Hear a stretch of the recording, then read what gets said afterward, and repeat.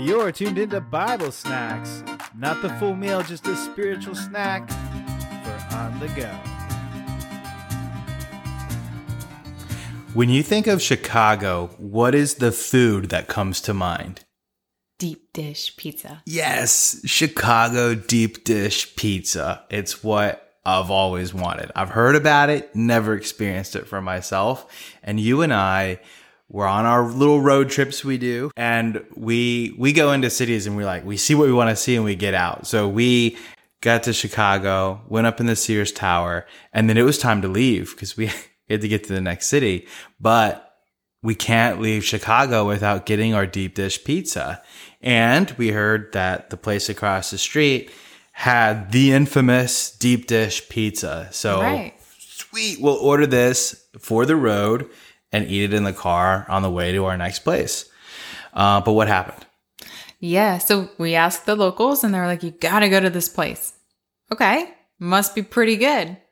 And it was, because when we called, they said it's an hour wait. Yeah. And we didn't have an hour. An hour wait for a pizza. An hour. Well, it was so good. I mean, obviously, we asked the locals where should we go, and they said where everybody else goes, and that was an hour wait. So we looked at our watch and we said, there is no way that's going to work. We can't wait an hour for pizza. We got to get out of here. Yeah, I don't know much about Chicago, but I mean, any big city, I think about traffic. And I know going in, it was this massive highway, like 12 lanes across. It was huge.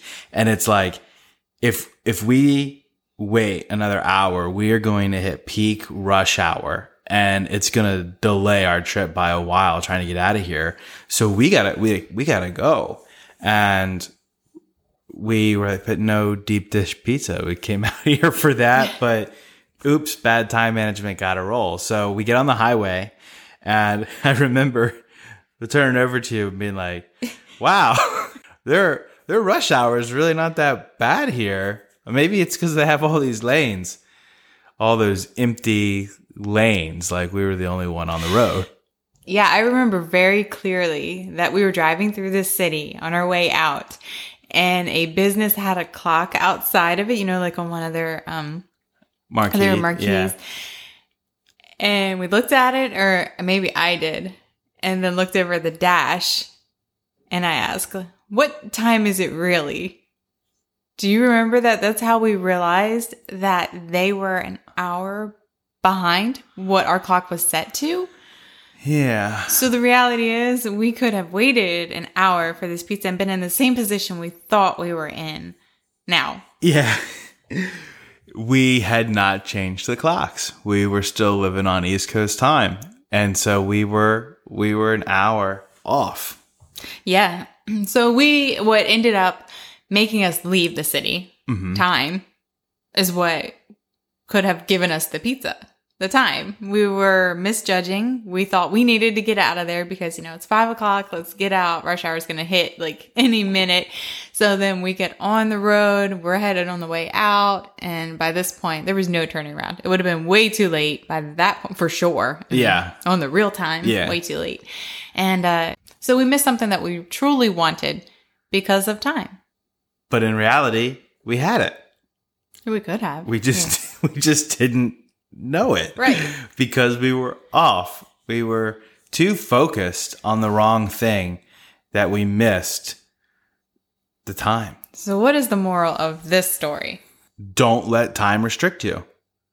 We get so focused on something, so consumed with something, like in this case, we got to go, rush hour, now is the time, that we really missed slowing down and evaluating the situation and seeing, hey, what's going on? Right. Yeah, it's easy just in anything in life to get wrapped up in the time. Either there's not enough of it, or time goes by too fast, or I need to hurry up and get something done because time's ticking and I'm not getting younger. We hear it a lot with, we need to get married. I need to buy a house. We need to start a family. Yeah. I got to retire. My time's running out, or whatever. But yeah, we really wanted to focus on some biblical examples on time. Because the other thing, people say there's not enough time or it's not the right time. And that's when a lot of people will tell you it's never going to be the right time to start a family or the right time to buy a house or the right time to get married. The right time to get deep dish pizza would have been when we were standing in front of yeah. Well, we're standing in front of the restaurant. But that's neither here nor there. We will go to Chicago again someday, maybe. One day. Well, the story I was looking at in the Bible is actually in 1 Samuel chapter 13, and it's where King Saul had to wait for the prophet Samuel to come and offer the sacrifice for God's blessing for them to go to war to defeat the Philistines. Wow. And he got impatient because he was explicitly told, wait 7 days and Samuel will show up and offer the sacrifice and you go to war. 7 days came. He wasn't there yet. Now 7 days weren't over. He said 7 days, but Saul got impatient because he saw what was going on around him, that the troops were scattering and they were getting their defenses ready. He's like, we got to move now. We have to go now. Right. And Samuel wasn't there yet. And so King Saul was like, step aside. I'm going to do what's right, offer the sacrifice so we can get going. And he did that explicitly against the command of the prophet, which the prophet's speaking for God. So it's going against what God wanted him to do. And it had some deep consequences for him. In fact, that was really what moved God to say, you're not going to continue on the throne. I'm going to put a man after my own heart, because Saul was disobedient and that was his nature. And he was like, nah, you can't be king anymore. Not with that attitude. Right. So there was a huge element of patience involved with the story of King Saul. You know, if God's telling you it's not time or you got to wait, best to listen to that. So the question here is, do you think that Samuel arrived an hour later? I think so. I think he had arrived. That's my guess. I mean, the scripture might tell us, but I think he showed up right after the sacrifice. Yeah. I mean, I'm saying it to be funny to tie into our story, but at the same time, how often is it that we make a move and God says, it's right here. It's this close. But, you know, we don't see it. Actually, one of the stories that I was reading about, because there's plenty of examples of patience throughout the Bible and time. But this one is actually really interesting to dive into. And it's found in John chapter 5 and verses 1 through 15. The story starts about Jesus and the disciples. They're in Jerusalem, and there's this pool of water, the pool of Bethesda.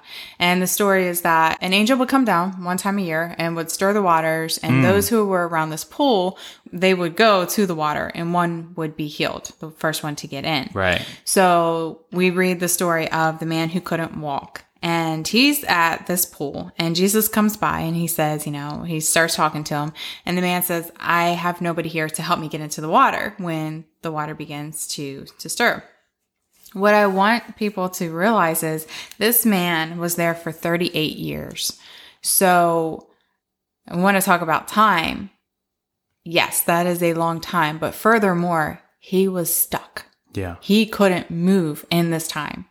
And it wasn't until God said, okay, now is the time. This angel came and stirred the waters, but it wasn't his time. He couldn't do anything. And he said to himself, I can't move. I can't do anything in my own strength. And Jesus came and he said, now is the time, basically, that you're going to be healed. But he had nobody to pick him up and walk him to the waters.